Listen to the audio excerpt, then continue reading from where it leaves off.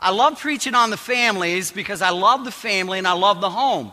There is a part of it where I don't like preaching on about the family because I'm telling you, whenever I speak on the home, Terry and I fuss more during this time of the year than we do any other time of the year. I was flying back last night from my nephew's graduation. I sat beside a couple who teach a marriage enrichment class in their church. And I said, let me just throw something out at you here. I said, this is what happens to me. Does it happen to you? And they both laughed and they said, every time we do it.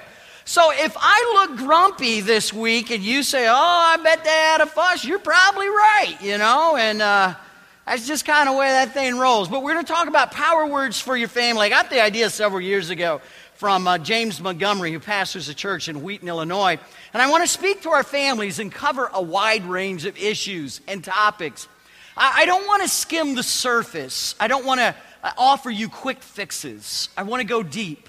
I want to try to root out some core issues. I want to try to address some deep-seated things that may be going on in your family. And I realize in our congregation we have married folks, reconciled homes, divorced folks, even folks who are separated right now. My goal is not to beat you down or to make you feel guilty. My goal is to help you in your present and hopefully to encourage you into the future.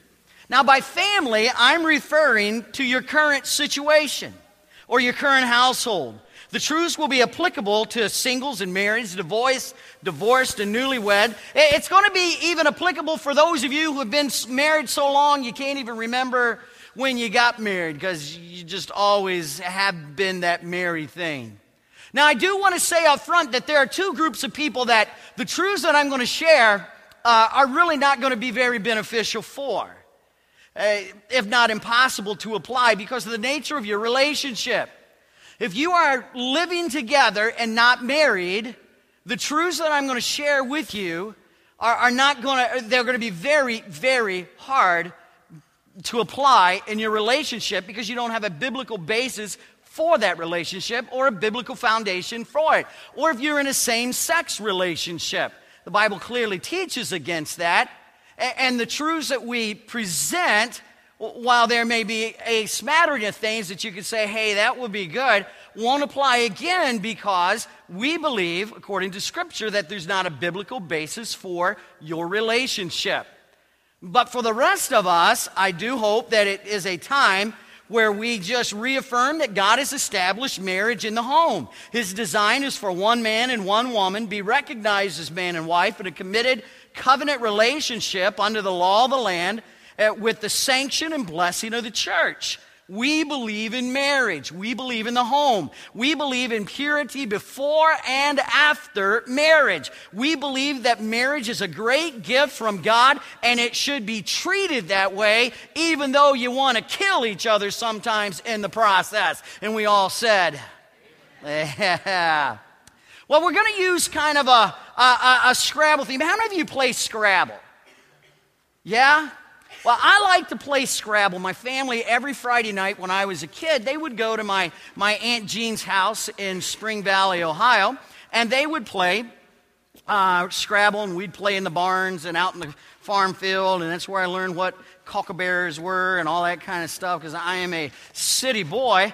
And but I do love playing. I really enjoy playing with one lady here in the church. Her name is Doreen Wilson, and I beat her all the time at Scrabble, and she just has a hard time accepting that fact. Matter of fact, Perry, her husband, whenever he beats her, he always sends me a quick text or a little email, and it's just kind of a fun thing to do. But if you've never played Scrabble, the idea is you get 7 letters, and sometimes we'll have less than 7 on our board, and sometimes we'll have more than 7, but you kind of take it and you just kind of arrange it, and you just try to figure out, maybe what might be a good word for you to put on the board. Now, if you're the first guy who starts on the board, you get double points because you get to put it on the star, and so you just kind of get to pick and choose what may be good for you to start off with. Well, as we talk about power words for the family, let me just kind of tell you what I think we need to start with, all right? Just a couple of clues. Some of you may be in a situation where you look at your family and you go, you know what? I really need some, I really need to learn how to cope, because my family, man, right now, we are just in trouble. You think you have troubles right now, preacher? I'm telling you, we have major issues in our home, and I just kind of need to know how to cope, Some of you may say, you know what, I don't need to know how to cope. I just need some rope because I'm going to hang some people in my house, You say, I'm just tired of the coping mess. We're just going right on to the killing. And then some of you might even say, nope, it just ain't working and never going to work. But obviously the first word that we're going to talk about this week is, I'm sorry. Jareen does that all the time, and she bends over and picks up 2 new pieces. And the first word we're going to talk about is hope. It's the word hope. And every family's got to have hope. Matter of fact, moms, the greatest gift you can give to your children is to be dispensers of hope. Our children hear 9 out of every 10 comments that they hear is negative. Don't do this, don't do that, don't do this, don't do that. You can never do that. Why can't you be as smart as, your brother? Why can't you be as smart as that? Why can't you do that? Why can't you hit the ball like the other kids on it? Why don't you pay attention in right field instead of picking the clovers and trying to find a dandelion? 9 out of every 10 is negative. But mom, you and dad are to be dispensers of hope. We live in a world now where kids are more and teenagers are more disillusioned than they have ever been before. And so we need this thing of hope. Hope can do incredible things, and nothing brings great hope or greater discouragement than the family. We all have different ideas of what it is. You can live without a lot of things, but I'm telling you, you cannot, and your family cannot function without hope. Turn to somebody right now and finish this sentence, all right? And I want you to do it. Here's the sentence. I'm hoping that. Go ahead, turn to somebody, finish the sentence. I'm hoping that. I'm hoping that you'll give $1 million today.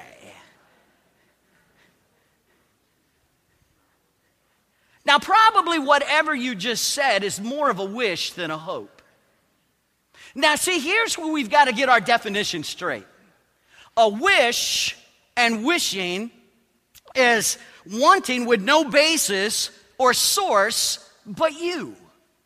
You're the source of the wish. You're the basis of the wish. And if it comes true, it's because you brought it to be true, but hope is completely different.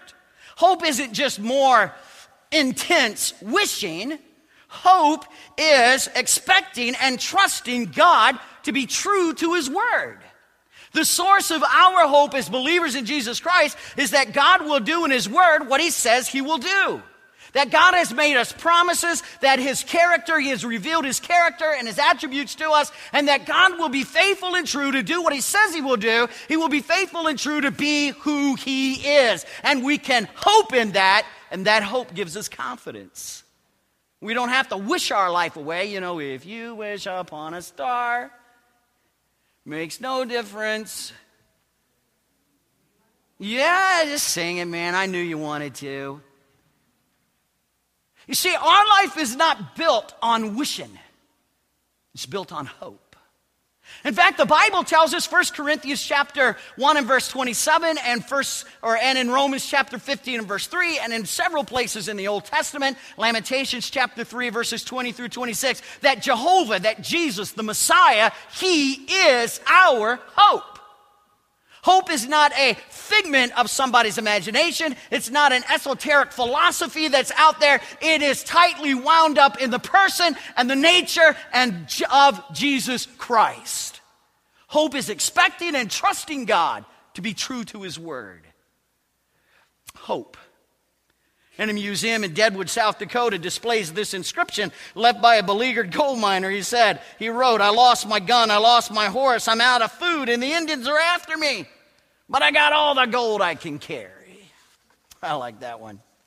In a cellar in Cologne, Germany, after World War II, these words were found on a wall. I believe.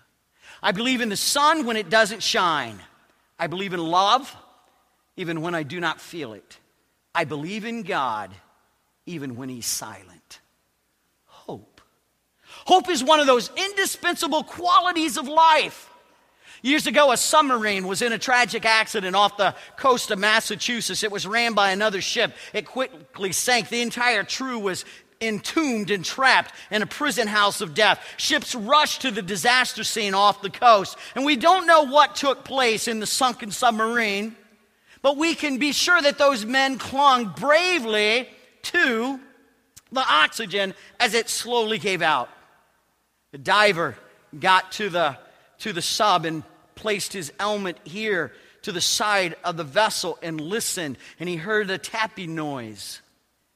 And someone, he learned, was tapping a question in Morse code on the side of the ship. Tap, tap, space. Tap, tap, space. And here's what they were tapping. Is there any hope? Some of you are involved in a family. Some of you are involved in a marriage. Some of you are raising children. And how you pictured it years ago is not where you are at today. And you may be wondering, is there any hope? You may be wondering, is there any resolve to the conflict? Is there any end to the strife? Does it ever get any better? Hope. Hope. Well, the Greek word for hope is elpis. I messed that up. Is elpis, E-L-P-I-S. I was going to impress you with my Greek. I've been all over the place. I can't even speak English anymore. It's a simple word that means favorable or confident expectation, and it has to do with unseen and future things. Hope is described as the confident anticipation of good. In the New Testament, 4 adjectives describe this word hope. It's a good hope, it's a blessed hope, it's a living hope, and it's a better hope. And in each one of those descriptive terms, the hope is not, again, some kind of abstract thought. It is the very concrete reality of Jesus Christ. In the Bible, you'll find at least 24 things that hope does. It is an action kind of verb. It's action-oriented. It gives strength. It sees past today. It gives hope in seemingly impossible situations. Hope helps us to endure. Hope encourages us, and hope will inspire us. Hope will help us hold on, and hope will give us inner peace, and hope gives us life again because Jesus is our ultimate hope. The Bible also tells us that there's 6 things that you can experience in hope. The eyes in hope of the Lord are upon you. God's love rests on them in hope. We have trust in God's word in hope. We'll never be disappointed in hope. We'll have overflowing hope by the power of the Holy Spirit, and we can experience the presence of God Almighty. Sometimes it's helpful for us to look at stories in the Bible to kind of draw out a concept of hope. I want you to turn in your Bibles to Acts chapter 16. Verses 16 through 31. Here's such a scene. Hope is the mantelpiece for Paul and Silas. Paul is an apostle. Silas is a follower of Jesus Christ, and he doesn't have apostle status, but he's very committed, very loyal, very much a believer. And in verses 16 through 18, we find Paul going to a place of prayer. And he's met by a slave girl. This is a teenage girl that many Bible scholars believe was demonically possessed. She had a spirit by which she predicted the future, and she earned her owners, remember she was a slave girl, she earned her owners a great deal of money by her fortune telling.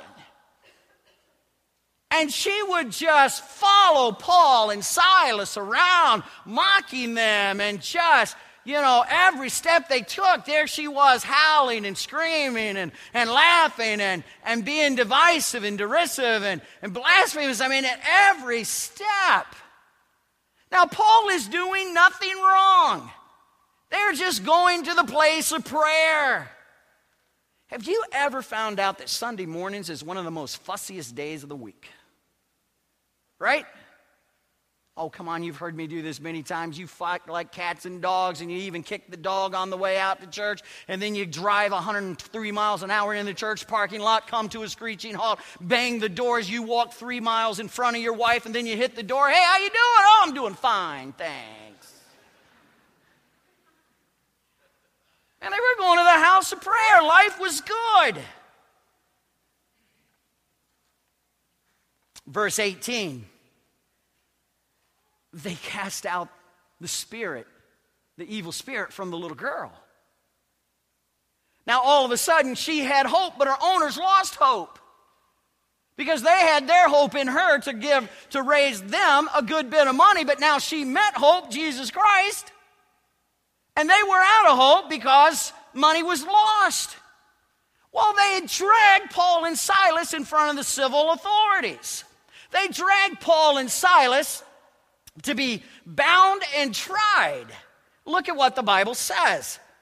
It says in verse 19, when the owners of the slave girl realized that their hope of making money was gone, they seized, by the way, that's a violent word, they seized Paul and Silas and dragged them into the marketplace to face the authorities. They brought them before the magistrates and said, "These men are Jews and are throwing our city into an uproar by advocating customs for us Romans to accept or practice."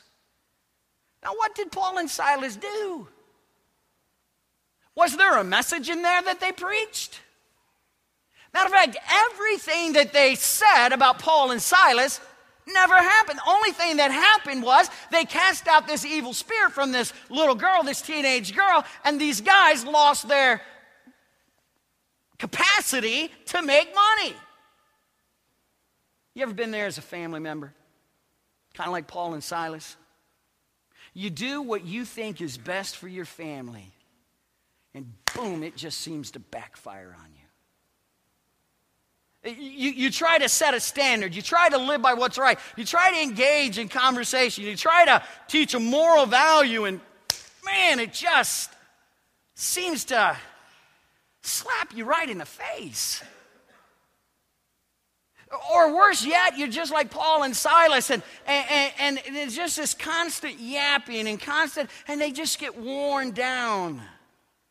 And I know a lot of parents and husbands and wives in that situation today.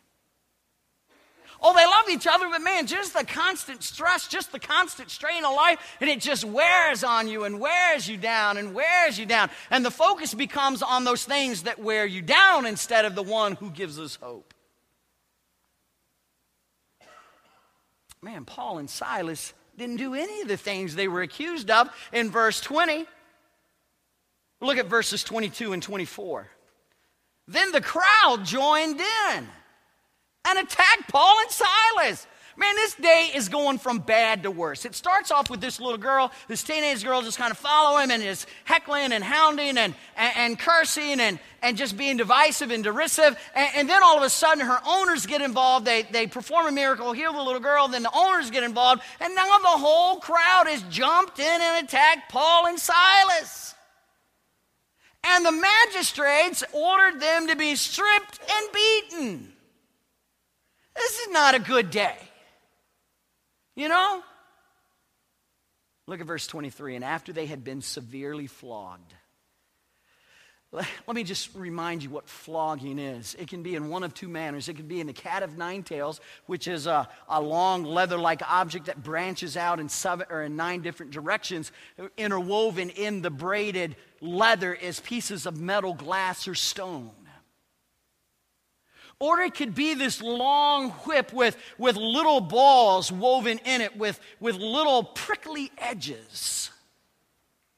And so that you're bruised by the whip and the weight of the ball inside, and then cut by the prickly and the spikes on the end. I don't know which one it was. I just know they were severely beaten. Now, I have never... My father and my mom believed in spanking. They never beat me. I'm sure they wanted to many times, but they never beat me. They used this thing called a switch. Do y'all know what a switch is? Yeah, and it's not the light thing on the wall, man. We'd go to the tree, we'd have to get a good branch, had a little whip in it, and and then and then you have to hand it to your mom and dad. That was like embarrassing. But I've never been beaten. I've never been beaten severely. I've never been flogged. I've never been thrown in prison. Now, these guys, Paul and Silas, must have had quite the reputation because they were not allowed any legal defense.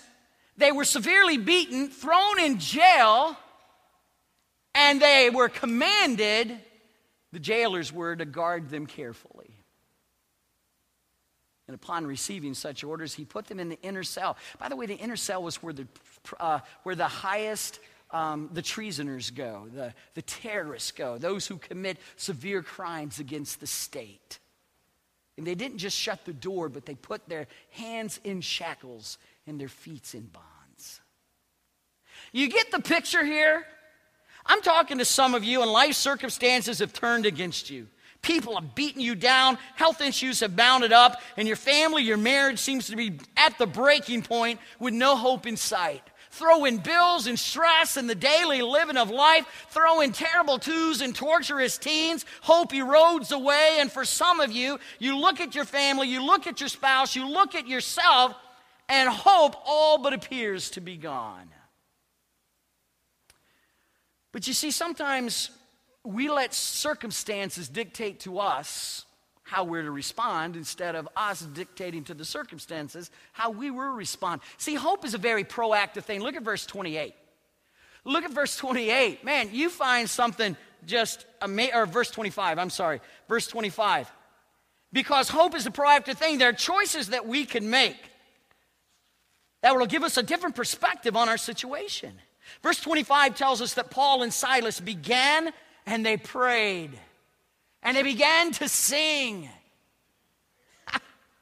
And the other prisoners were listening to them. Isn't that incredible? There's 3 incredible statements in that verse. And each of them get more incredible to me as you read through the verse. The first incredible statement is that they prayed. They prayed. Now, there's different words in the Bible for different types of prayers. This is not the whiny, complainy, oh, why me prayer. This is a triumphant prayer, giving God glory and giving God praise to his name. Remember, severely flogged, beaten, the crowd joined in, unjustly tried, thrown in the inner prison, and they are praying. But now they're also singing. Isn't that incredible? Singing. Man, one Sunday I wish Don Myers would just say, Pastor, come on up and join us in the praise team. You know what I mean? Does anybody else have that secret kind of thing? Come on up and just join us in the prayer team. I grew up in a church where it was kind of, hey, if you want to sing in the choir this morning, come on up. I'd start to get up. My mom would say, nope, nope, no, You sit right there, singing. My wife and I do not get the privilege to sit together very often in church because I got this little preaching thing I got to do. And when we do, sometimes I'll hear her hit harmony. And I know what it is, and I recognize when I hear it, and then I'll try, and she'll just pat me on the leg. Pray, and she's shaking her head, and y'all think she's getting blessed. Praise God from whom all blessings flow. She's telling me to hush. I love singing. I have never been beaten physically down and had to sing. But I have been beaten down spiritually, and I did sing.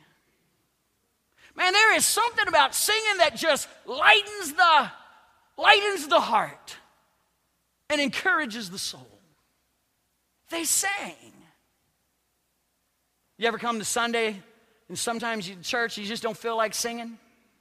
I was laughing Sunday night, and some of y'all do the Milli Vanilli thing. You remember Milli Vanilli 20 years ago? They didn't really sing. They just kind of singing. Sometimes it's hard to sing.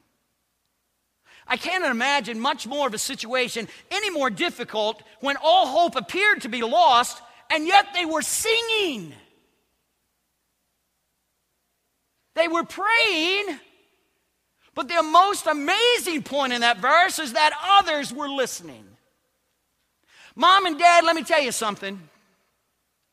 When life gets tough, and you get stressed to the max, and you are at or past the breaking point, your kids are listening. When you have all but spent everything you had and you have given all you got, I guarantee you others are watching you. It's easy to enjoy life when life is good, but man, your kids need to understand how to deal with life when life is bad. Now, I tell you what, I think Ernie Harwell is a class guy. Man, if anybody ever taught us and demonstrated how to die with dignity, Ernie did. Openly talked about his faith. And I noticed that all the clips they were playing of him, a lot of them, not all of them, but a lot of them, he would say, I know where my hope lies.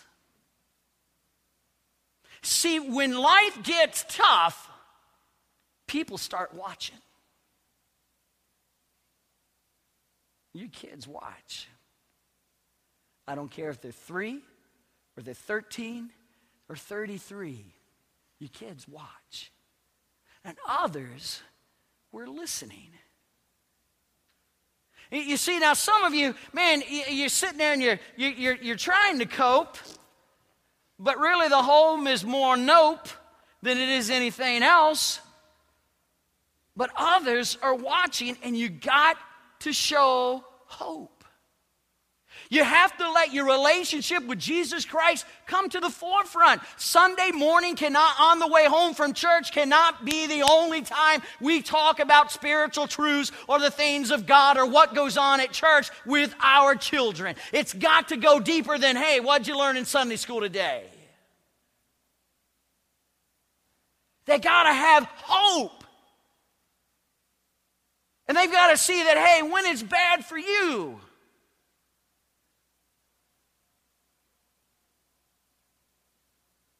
in 1982, I graduated from Bible college. Graduated on a Thursday afternoon. Some of you have heard this story. Went to my mama and papa's in Kentucky over the weekend. Drove home Sunday afternoon. My dad told me Sunday afternoon, we had 2 cars. He and I were driving in one car, and the rest of the family was in the second car. He told me that afternoon that my mom would have surgery Tuesday morning for cancer. Oh, I was just shocked and floored. Dad, why didn't I know? Mom didn't want to ruin my senior year, yada, yada, yada. Only moms understand that kind of thing. I stood there right by my dad when the doctor said, Mr. Trimble, I've done a lot of surgeries. We don't have a pathology report yet, but I just want to prepare you. It doesn't look good.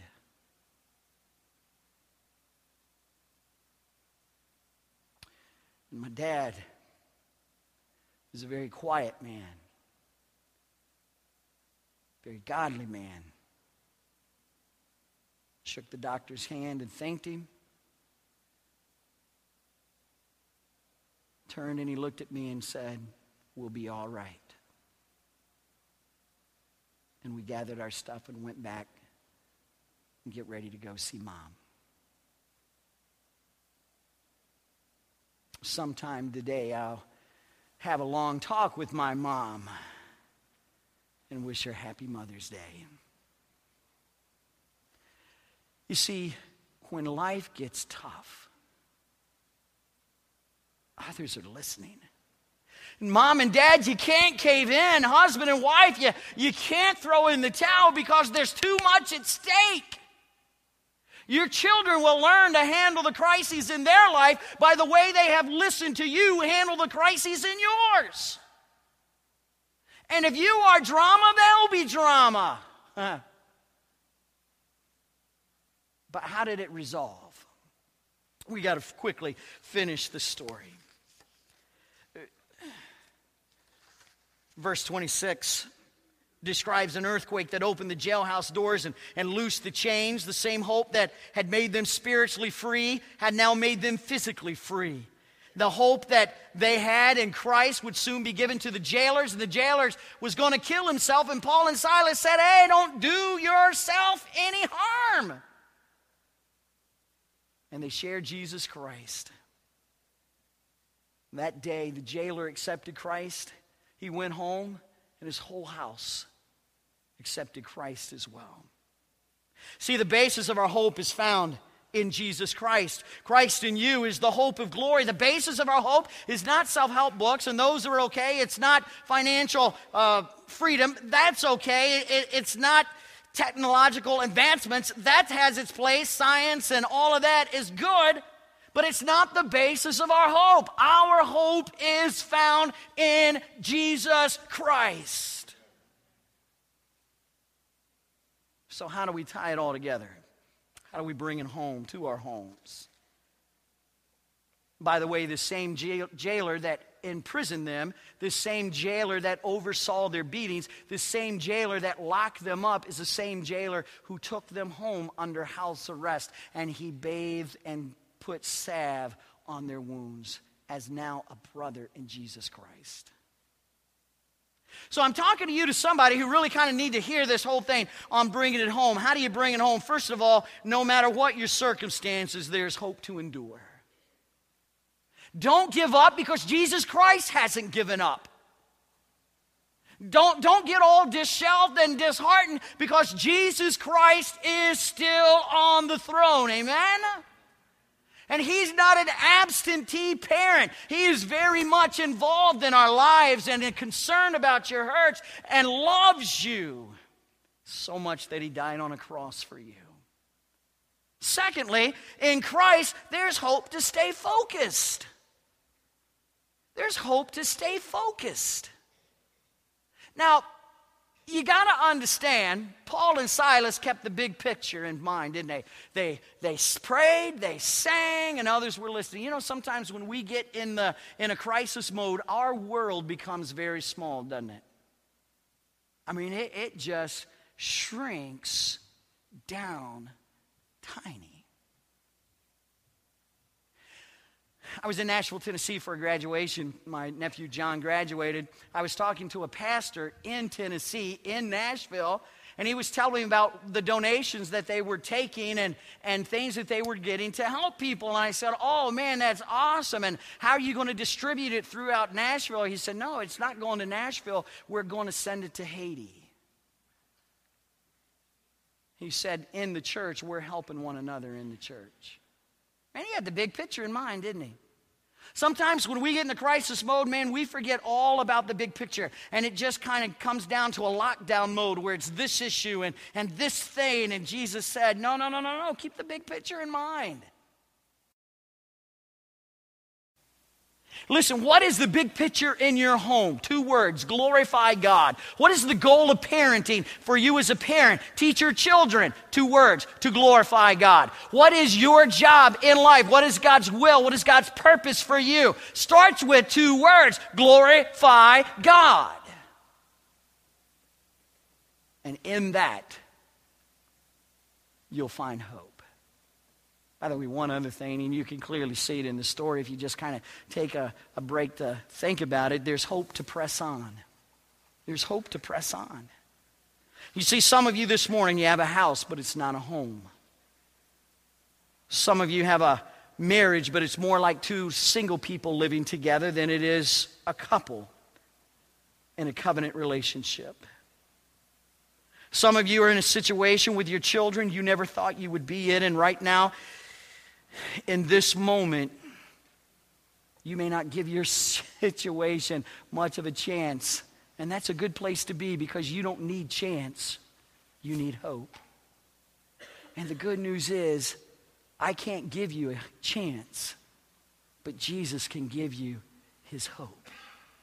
And if I had a choice between chance or hope, and I choose hope every time.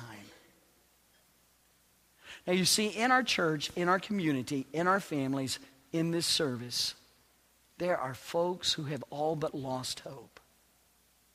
This morning, I simply would invite you to take a few moments to bow your heads and close your eyes for just a moment.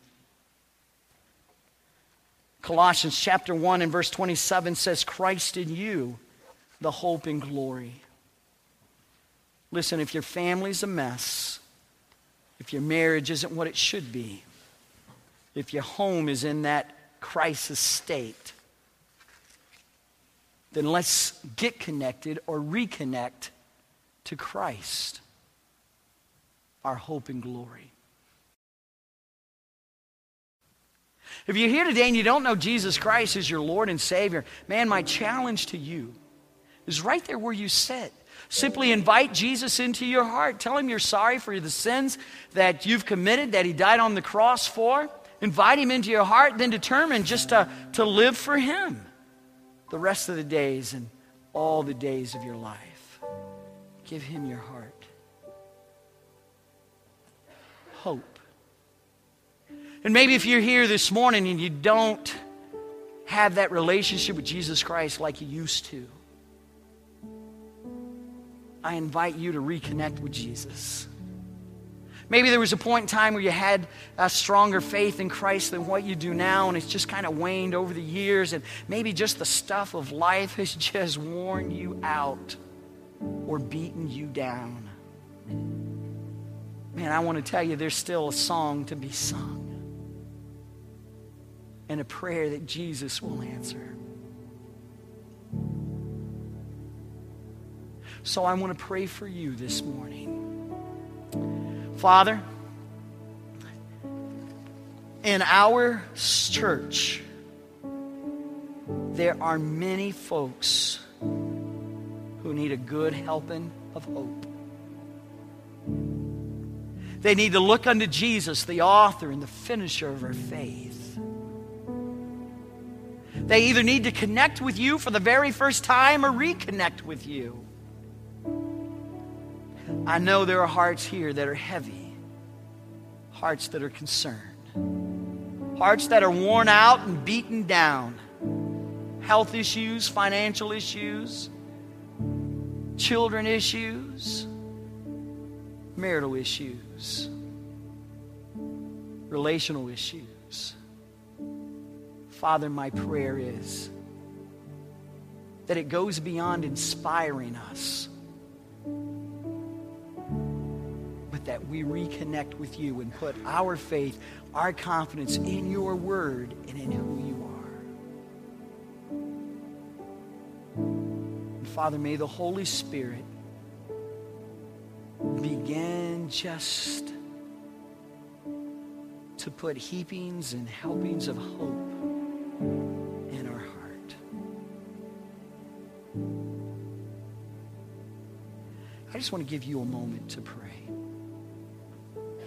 You can pray right there at your seat. If you want to come to the altar, that's fine. But I just want you to pray. And as we begin this family series, would you pray that God, however your family is aligned, shows you truth that your family needs to embrace? Would you pray that right now?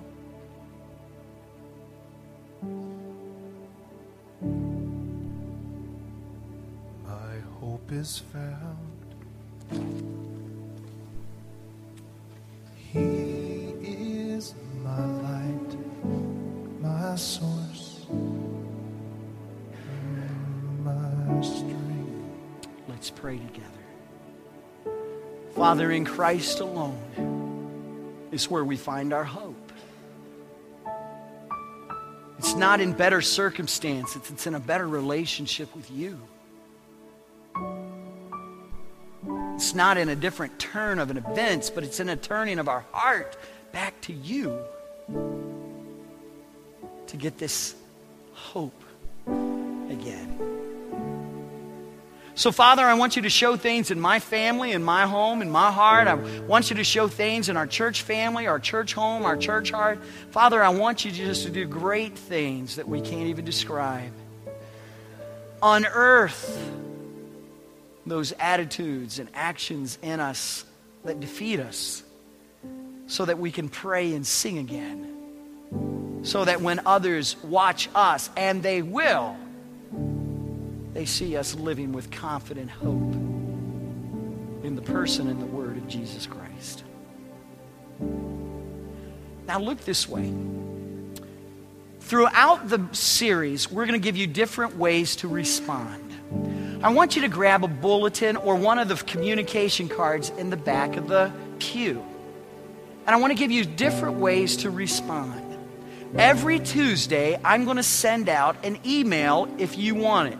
It's not going to go out to the whole church. It's just going to go out to those who fill out the card, put it in an offering plate that's going to go around, and we'll put it in a database. And every Tuesday, so like this Tuesday, sometime in the afternoon, you're going to get an email from me that just is going to be an extra little step in the sermon.